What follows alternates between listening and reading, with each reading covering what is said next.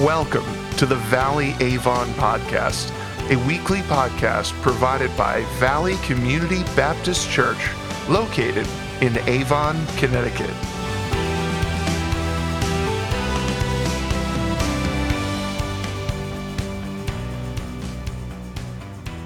Let's pray together.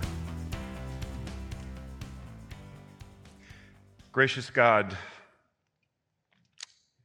you know that when it comes to walking, what we really want is for you to come and walk with us and bless our plans. But we know that what you want from us is for us to walk with you, to follow your plans.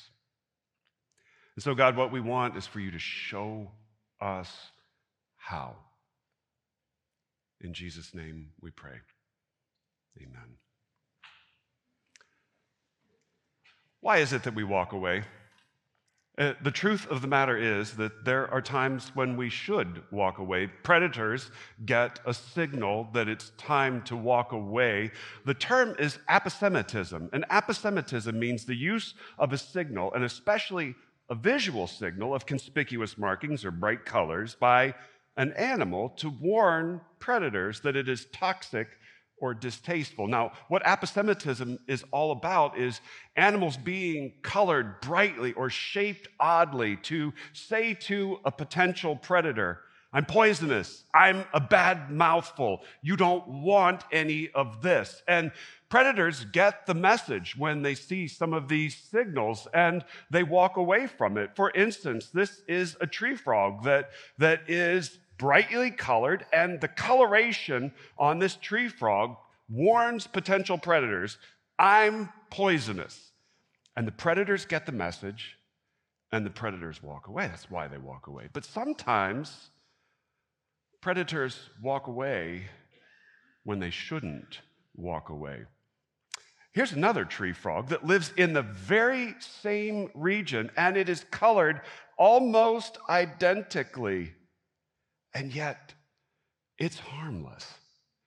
And this tree frog would make a great mouthful for a predator.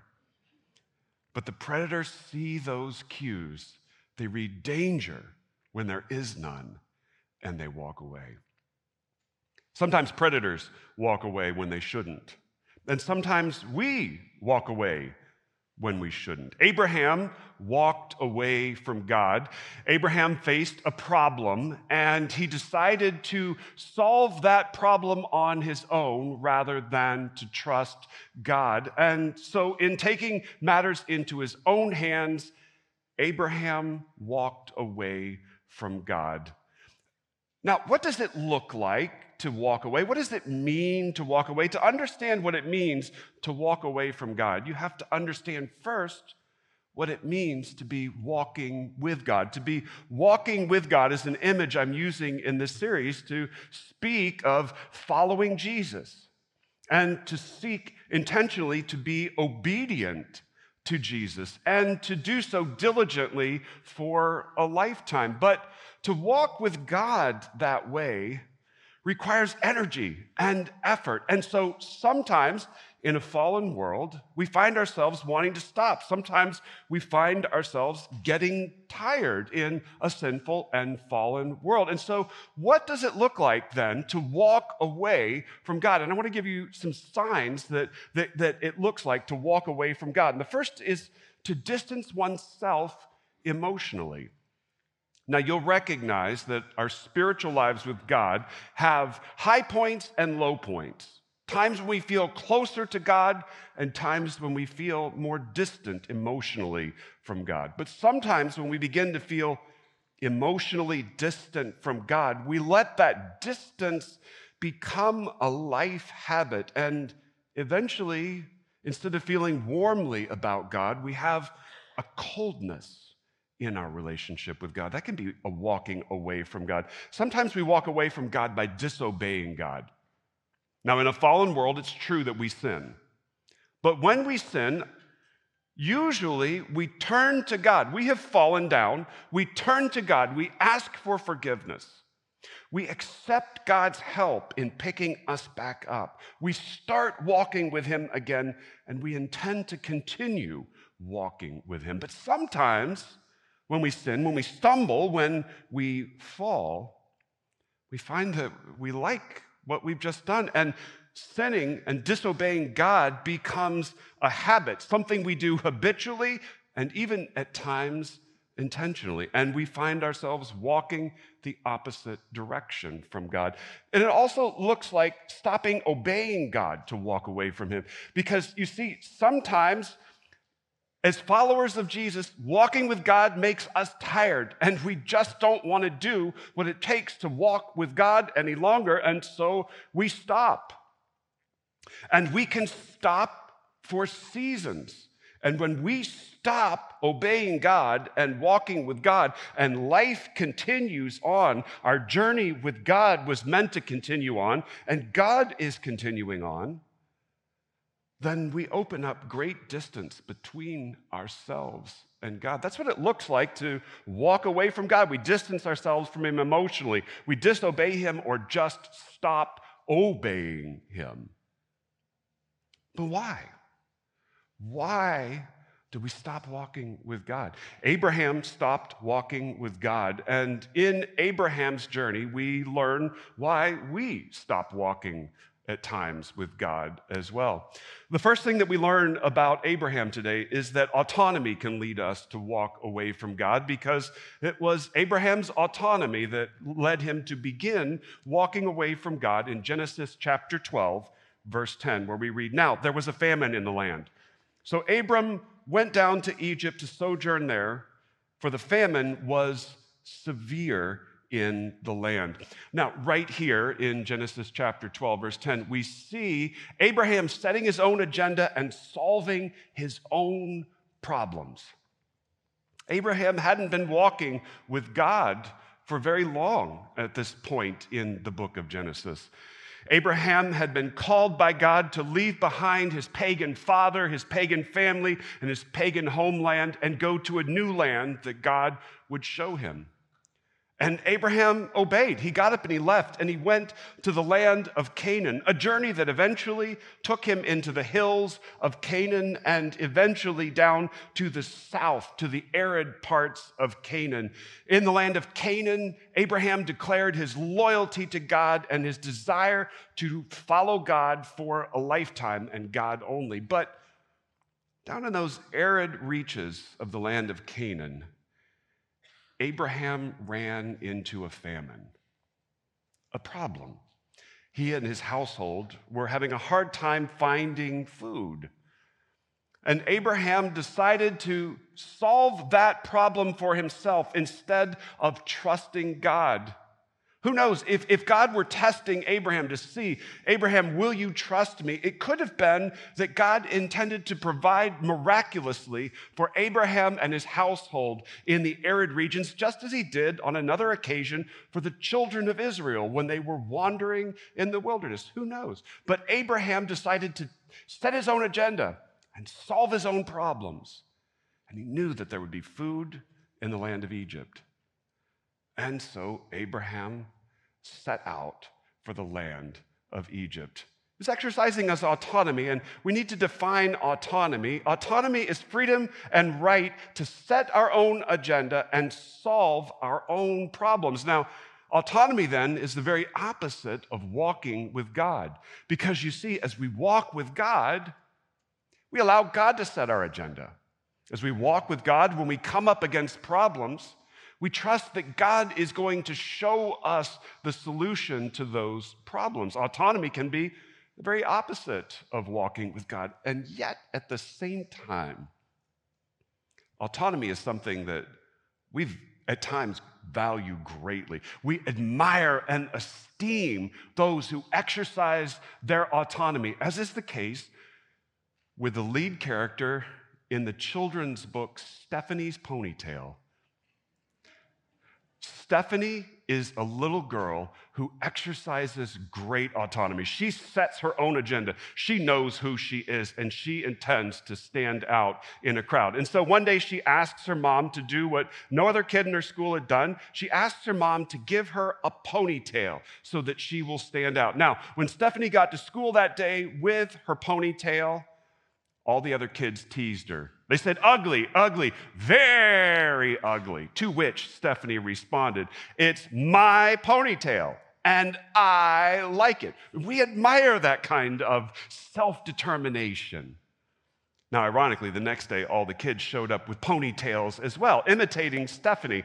And so in order to be an original every day, Stephanie had a ponytail first that came out the back, then that came out the side, then that came out the top, and ultimately that came out the front. And each day, the other students, well, they imitated her. I don't want to spoil the ending for you, but it did not end particularly well for her classmates. And we admire that kind of autonomy, that kind of do-it-herselfness, that kind of set-her-own-agenda-ness in Stephanie. But our autonomy can begin to put distance between us and God, because autonomy means that we set our own agenda and we solve our own problems. But when we press into our autonomy and hold on to our autonomy too long, we miss going where God wants us to go, doing what God wants us to do, and becoming the people God wants us to become. Now, we may avoid some pain, we may avoid some trouble, we may even avoid some extra work in life, but along the way, we are missing out on what God could do and what God wants us to experience. And so our autonomy can lead us to walk away from God. As we continue thinking about Abraham, though, we discovered too that fear can lead us to walk away from God, because in Genesis chapter 12, as we pick up in verse 11 through verse 13, we find that Abraham's fear led him to walk further away from God. The Bible continues, when he, that is Abraham, was about to enter Egypt, he said to Sarai, his wife, I know that you are a woman beautiful in appearance. And when the Egyptians see you, they will say, this is his wife. Then they will kill me, but they will let you live. Say you are my sister, that it may go well with me because of you, and that my life may be spared for your sake. So now we see here that Abraham's fears lead him to walk away from God. You see, Abraham was afraid that the Egyptians would look at Sarah, his wife, and realize that she was beautiful. Sarah was just on the front side of the middle point of her life. And Abraham feared that if the Egyptian nobles saw how beautiful Sarah was, that they would kill Abraham in order to take Sarah away from him. So he proposed a solution. He said, would you, instead of posing as my wife, pose as my sister?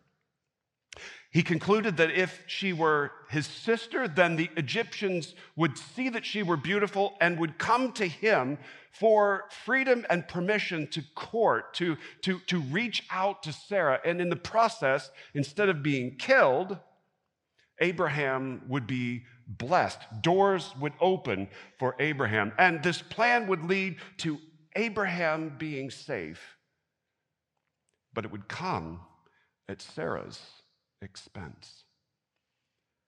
Now, fear, like Abraham, Christian, the hero in Pilgrim's Progress, knows a little bit about fear in walking with God. I've told you before, Pilgrim's Progress was written by John Bunyan in the 1600s, and it describes a pilgrim, Christian's journey through life with God, from where he was in the city of destruction to where God has planned for him to be in the celestial city. And on this pilgrimage, on this journey through life, repeatedly, Christian runs into obstacles and he runs into help. One of the obstacles that he faces on his journey to the celestial city is a fearsome enemy, a demon named Apollyon. And Apollyon is described as a fearsome being covered in scales like fish, with wings like a dragon, with great feet that are powerful, with smoke for breath, and with a mouth that is absolutely filled with teeth. And Apollyon stands in the pathway in front of Christian. And he is there to stop Christian in his journey. He wants Christian to go back to the city of destruction, to submit to the forces of darkness, and to stop his quest for the celestial city and for God. But Apollyon makes clear that if Christian is to step one step further, he'll have to fight the demon. And so Christian does. He fights Apollyon, and the battle is pitched. It goes on for hours, and Christian nearly loses his life before drawing his sword and finally being able to defeat and best the demon Apollyon. And Apollyon fled from him. But Christian faced fear in Pilgrim's Progress. And fear can take many forms in our lives as followers of Jesus, as we walk with God. Sometimes fear takes the form of being afraid of the sacrifices and the changes in lifestyle that walking with God will require of us. Sometimes fear means that we are afraid of losing out on opportunities in life, or being ridiculed by people who think we're crazy for what we do. Sometimes fear takes the form of worrying that our children will be ostracized because they are different, or that they will be bullied by their peers or by a system bent against them. Sometimes fear means that we fear even for our safety itself. And fear can lead us to walk further away from God, because you see, walking with God through a lifetime requires courage. And some of the dangers that we face in this journey are very real. And sometimes the fears are just figments of our imagination. But whether the fears are real or perceived, sometimes our fear stops us from doing what it is that God wants us to do. And fear then, like Abraham, leads us to walk further away from God. Distractions can also lead us to walk away from God. And in verses 14 through 16, distractions led Abraham to walk even further away from God. We continue. When Abraham entered Egypt, the Egyptians said that the woman was very beautiful. And when the princes of Pharaoh saw her, they praised her to Pharaoh. And the woman was taken into Pharaoh's house, and for her sake he dealt well with Abram. And he had sheep, oxen, male donkeys, male servants, female donkeys, and camels. Quite a list. Distractions, you see, were all over that passage and led Abraham further and further away from God. The first distraction that led Abraham away from God was Egypt itself. Abraham had heard the legends about Egypt. You see, the Great Pyramid was probably around 600 years old when Abraham was alive. And the fertility and beauty of the Nile River and the Nile River Delta were well known across the ancient world. Abraham wanted to see the wonders that he had always heard of. It was a distraction to him. The court of Pharaoh itself was a distraction. You see, Abraham didn't just stop at the tourist destinations in Egypt. He went further into Egypt to the court of the Pharaoh himself. Abraham was expected to appear at court. That says something about Abraham's family, his background, his wealth, and his prestige. He was expected, upon entering a foreign country, to appear at the court of the king. He was expected and he was welcomed like a brother at court. But it also meant that Abraham had the opportunity to enjoy the pleasures of being at court. After having been in the tents in the hills of Canaan and in the deserts and the waste places, Abraham got to take a real bath at the court of Pharaoh, and it felt great. But when he came to the court of Pharaoh, it was just as he had feared. the Egyptians noticed Sarah, and Pharaoh took Sarah into his household. He made her his wife, and in exchange, he added to Abraham's great wealth. Abraham faced one distraction after another in Egypt, and they led him to walk further and further away from God. Like Abraham, Augustine faced many distractions in trying to walk with God. You may have run into Augustine if you've studied history or theology or philosophy. Frequently, he's referred to as a saint, St. Augustine, or as a doctor of the church. Augustine lived in North Africa in the 3rd and 4th century AD during the later part of the Roman Empire. And Augustine eventually became an ardent, passionate follower of Jesus and defender of the faith, but he did not enter adulthood that way. Augustine became an adult as a dedicated non-Christian who deeply loved the pleasures of not being a Christian. And he writes about what his life was like before he met Christ, how he met Christ, and the difference it made in his life and can make in ours in a work called The Confessions. And in the Confessions, Augustine lays out what made it so difficult to become a Christian. He talks extensively and in detail about the sins he engaged in before becoming a Christian, among which was stealing some pears. Augustine stole pears from a pear grove one day, and he said it was interesting to him looking back that he did it because he said he didn't need the pears. He wasn't hungry. And after he stole the pears, he threw them away. But he stole the pears with a group of his young men buddies, and he came to the conclusion that it was the thrill of stealing and the way that he fit in with the crowd that made him love it so much. In the Confessions, he wrote, "But as it was not the fruit that gave me pleasure, I must have got it from the crime itself, from the thrill of having partners in sin." He sinned and he enjoyed sinning. And he knew that becoming a Christian would mean that he would give up many of those old ways of life. And even in the last days and moments before becoming a Christian, Augustine wrote later about how that old lifestyle drew him and pulled at him and held him back and distracted him from walking with God. In Book 8, he wrote, "I was held back by mere trifles, the most paltry inanities, all my old attachments. They plucked at my garment of flesh and whispered, 'Are you going to dismiss us?'" Augustine was deeply distracted. The distractions in our lives take so many forms. Sometimes it's those pleasures, those sinful behaviors that distract us, as they did Augustine and Abraham. Sometimes we're distracted by our careers, and we say, "I'll walk with God when I've got my career set." Sometimes it's a good thing, like our families. We say to God, "I will walk with you when my family is stable and my situation is good." And sometimes it's even the sense of freedom that we've achieved in life. We tell ourselves, "It has taken me a lifetime to get the kind of freedom that I have in life right now, and I am going to live this moment in life for myself, and I'll walk with God some other time."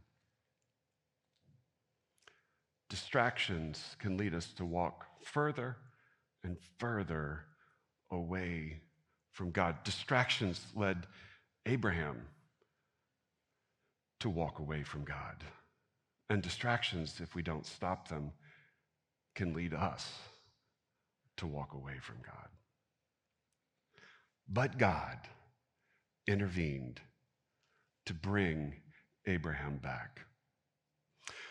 God intervened in verses 17 through 20 to bring Abraham back and to rescue the promises that God had made to Abraham and the plan that God had for history. Verses 17 through 20 read, "But the Lord afflicted Pharaoh and his house with great plagues because of Sarai, Abram's wife. So Pharaoh called Abram and said, 'What is this you have done to me? Why did you not tell me that she was your wife? Why did you say she is my sister so that I took her for my wife? Now then, here is your wife. Take her and go." And Pharaoh gave men orders concerning him, and they sent Abram away with his wife and all that he had. But God intervened to save the promises that he had made to Abraham and his plan for the world. You see, God had made a promise to Abraham that he would inherit the land of Canaan, but Abraham left Canaan and went to Egypt. God had made the promise to Abraham that he would bless Abraham and through him would create a great nation, a lot of descendants that would bless the world through that nation. And Abraham handed his wife, the source of his descendants, to Pharaoh to be Pharaoh's wife. And it seemed that the promises and the plan of God were apparently in jeopardy. But God, but the Lord, isn't that a beautiful phrase? But God. Abraham put the promise at risk, but God intervened and sent plagues, unnamed, unidentified plagues on Pharaoh and on his household, his court, his administration. And somehow the Egyptians were able to figure out that it was because of Sarah. And Pharaoh called Abraham in and said, "What is this you have done to us? You deceived us. You told us she was your sister. I took her as my wife, and I made you wealthy in exchange. What have you done?" And then, miraculously, Pharaoh sent Abraham and Sarah safely on their way. He sent them under armed guard so that they would leave quickly, but they left safely and with all the wealth that Pharaoh had added to their household intact, and they were on their way back to the land of Canaan. But God describes the very nature of the gospel itself. In the gospel, we remember that God made the world and us and everything in it, and he made the world so that we might walk with him. Chapter 2 of the gospel, brokenness and sin, reminds us that we disobeyed God, though. We sinned. We broke our relationship with him. We walked away from God, and we cannot repair the damage we've done. We can't get ourselves back together with God on our own. We tried. We try everything. But God sent Jesus into the world. Chapter 3. Jesus came. He showed us that God wants to walk with us and what it looks like. Jesus died on the cross to pay the price for our sin and disobedience. And Jesus rose again from the dead 3 days later, triumphant over death and sin and evil itself. But God intervened. And now, because of that, in chapter 4, God offers us forgiveness. And when we accept that gift of forgiveness, we can now walk with God again, and we can help others walk with God as well. And in chapter 5, Jesus will return. He'll make the world as it is into the world as it should be, and he will keep every promise that he's made to Abraham. But God, when he is faithful when we are not. But God. Now, God can intervene to change our circumstances and our minds when we walk away from God.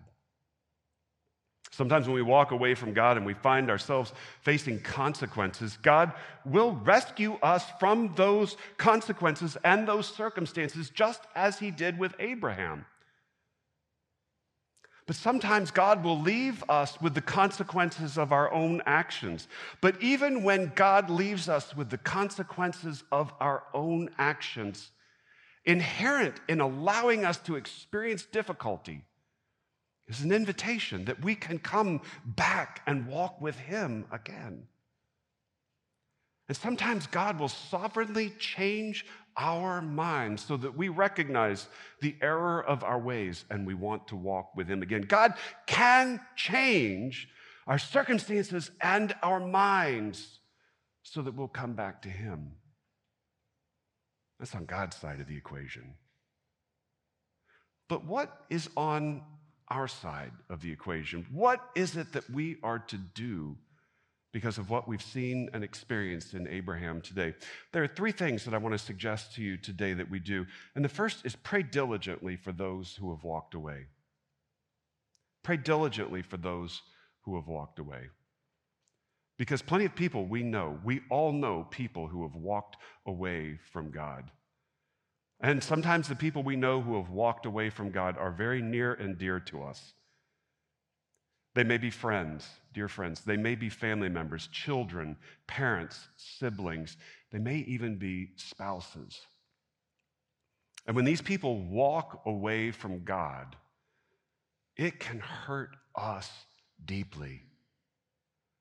But what we do is we pray diligently for these people. We could reject them. We could turn on them and be angry with them. But what we do instead is pray diligently and love them, because God can intervene to bring those who have walked away back. Let's pray diligently for those who have walked away.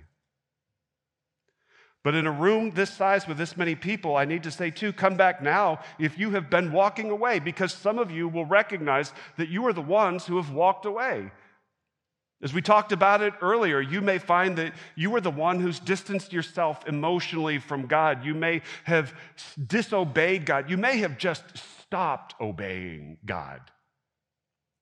And as you've looked at the life of Abraham, you've probably figured out why.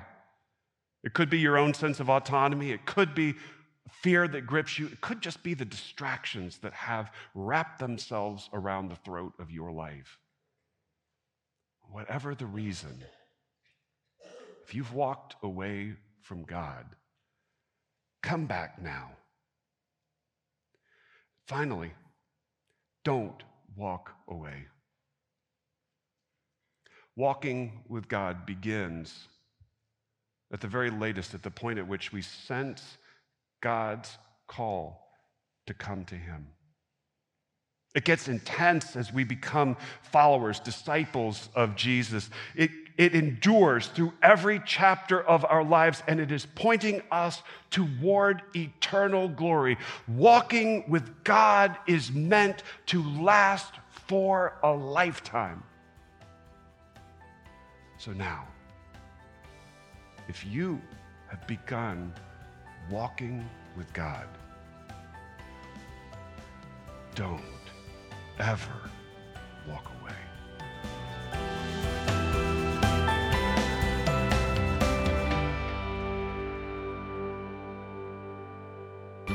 Thank you for joining us for this week's episode of the Valley Avon podcast. If you would like to hear more, you can subscribe for free on any platform you use. If you would like to visit us in person or would like to submit a prayer request, you can visit us on the web at avon.valleycommunity.cc. From all of us here at Valley Community Baptist Church, thank you for coming and have a blessed week.